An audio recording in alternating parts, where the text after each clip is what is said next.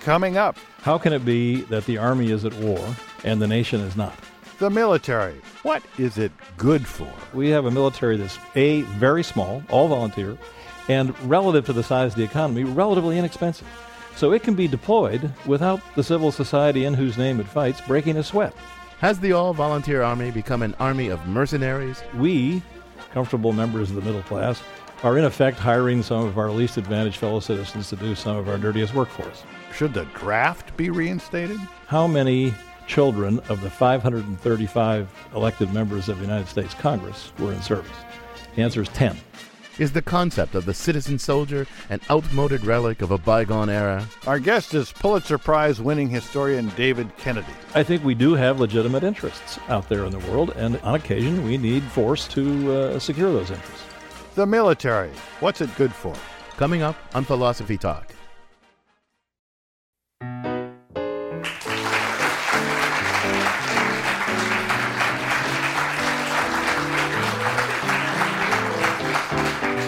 This is Philosophy Talk, the program that questions everything. Except your intelligence. I'm John Perry. And I'm Ken Taylor.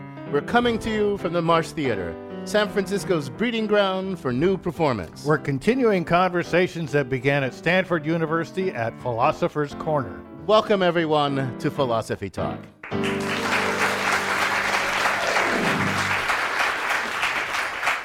And our conversation today is about the military, and we're asking, what is it good for? Well, Ken, I got a Swiss Army knife, so even Switzerland needs an army. Clearly, a vast and populous nation like ours has to have a military. But even if we take it as granted, John, that any nation, most especially a nation that wants to be a significant player on the world stage, is going to have a military of some sort, that still leaves lots of questions open.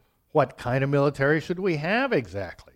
Maybe a compact military that will deal with homeland defense, but nothing else? Or a large, robust force capable of projecting power around the globe. And who should serve in the military? Should all able-bodied citizens be compelled to serve, or should we leave it up to volunteers?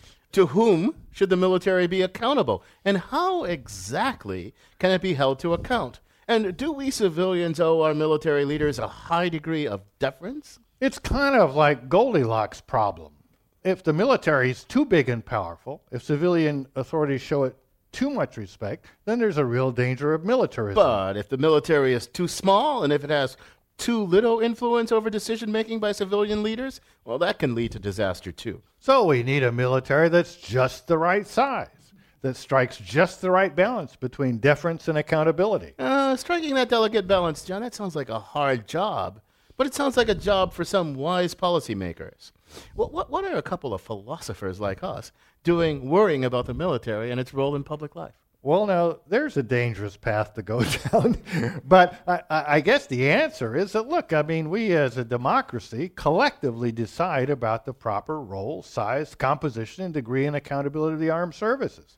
It goes to the very heart of our democracy, and philosophers, like everyone else, should think about it. Are we going to be a society where the military functions as an instrument of the will of the people at large? Or a society where the military functions as a special class unto itself with its own agenda, and no one except maybe a narrow civilian elite knows what's going on? If we are to remain a true democracy, we can't afford to leave these questions to the military, nor even just to our elected leaders. We all have a vital stake in them. Now, one way to make people fully own up to their responsibilities here is to go back to having a draft. That's a point there. I mean, if military service were compulsive and universal, certainly, without a doubt, the general population would feel a more visceral personal stake in deciding what use the military is put to. And that might make it harder for politicians and generals to persuade us to spend our treasure and spill our blood on fools' errands, not to mention any in particular,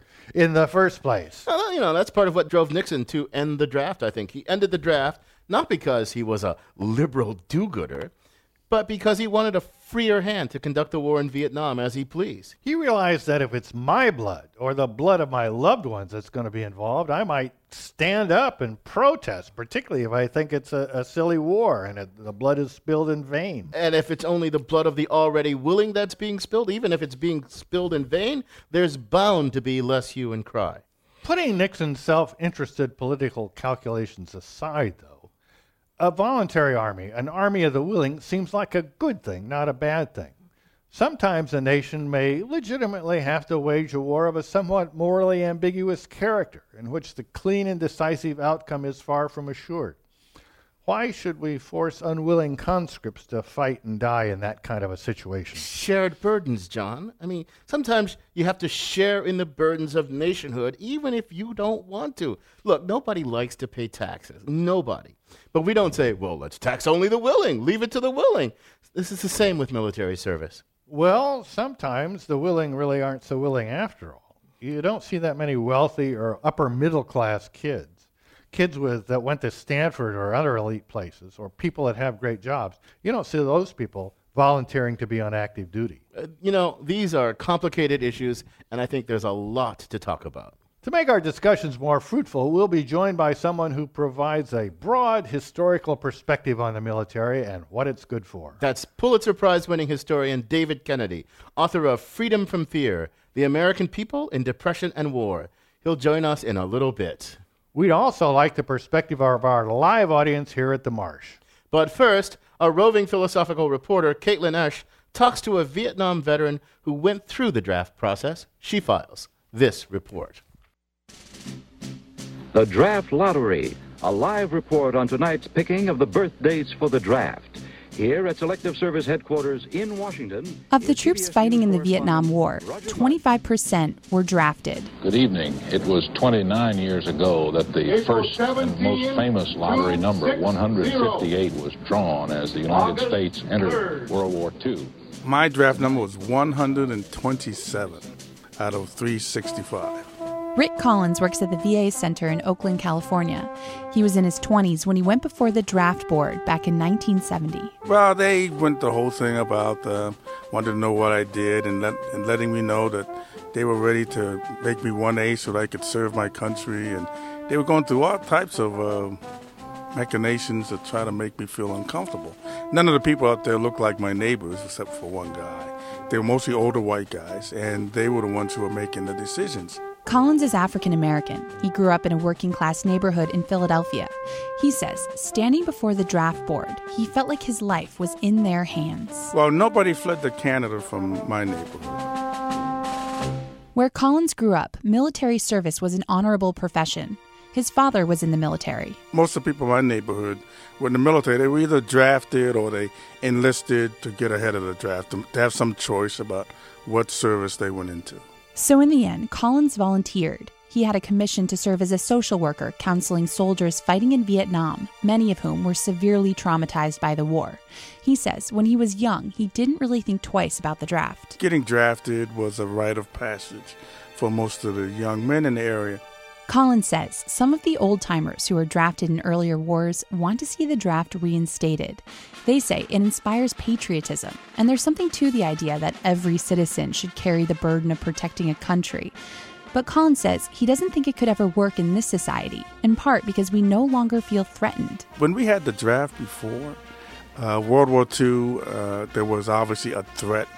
And then we had the threat of worldwide communism. That doesn't exist now, which is why just about all of America's allies have gotten rid of the draft. And without a threat, there's no real motivation.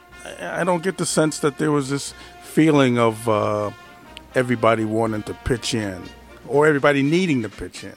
Even though fewer and fewer Americans have any connection to the military, Collins believes societal attitudes are shifting again towards support of veterans, not an attitude he saw much of during his youth. I can remember from Vietnam down to when I was mobilized during Desert Storm, there was a whole sort of change where people had actually called me a baby killer during the time I was in the military. But I can remember after Desert Storm, people would walk up and shake your hand and want to talk to you. And if you made the mistake and went to a bar in uniform when you're someplace else on a mission, then people would want to buy you a drink and stuff like that. Collins prefers a volunteer army because he believes people who want to be there will do a better job. And as long as Americans support their veterans, people will want to serve. For Philosophy Talk, I'm Caitlin Esch. You can listen to the rest of this episode by purchasing it on iTunes Music Or for unlimited listening, subscribe to our archive at philosophytalk.org.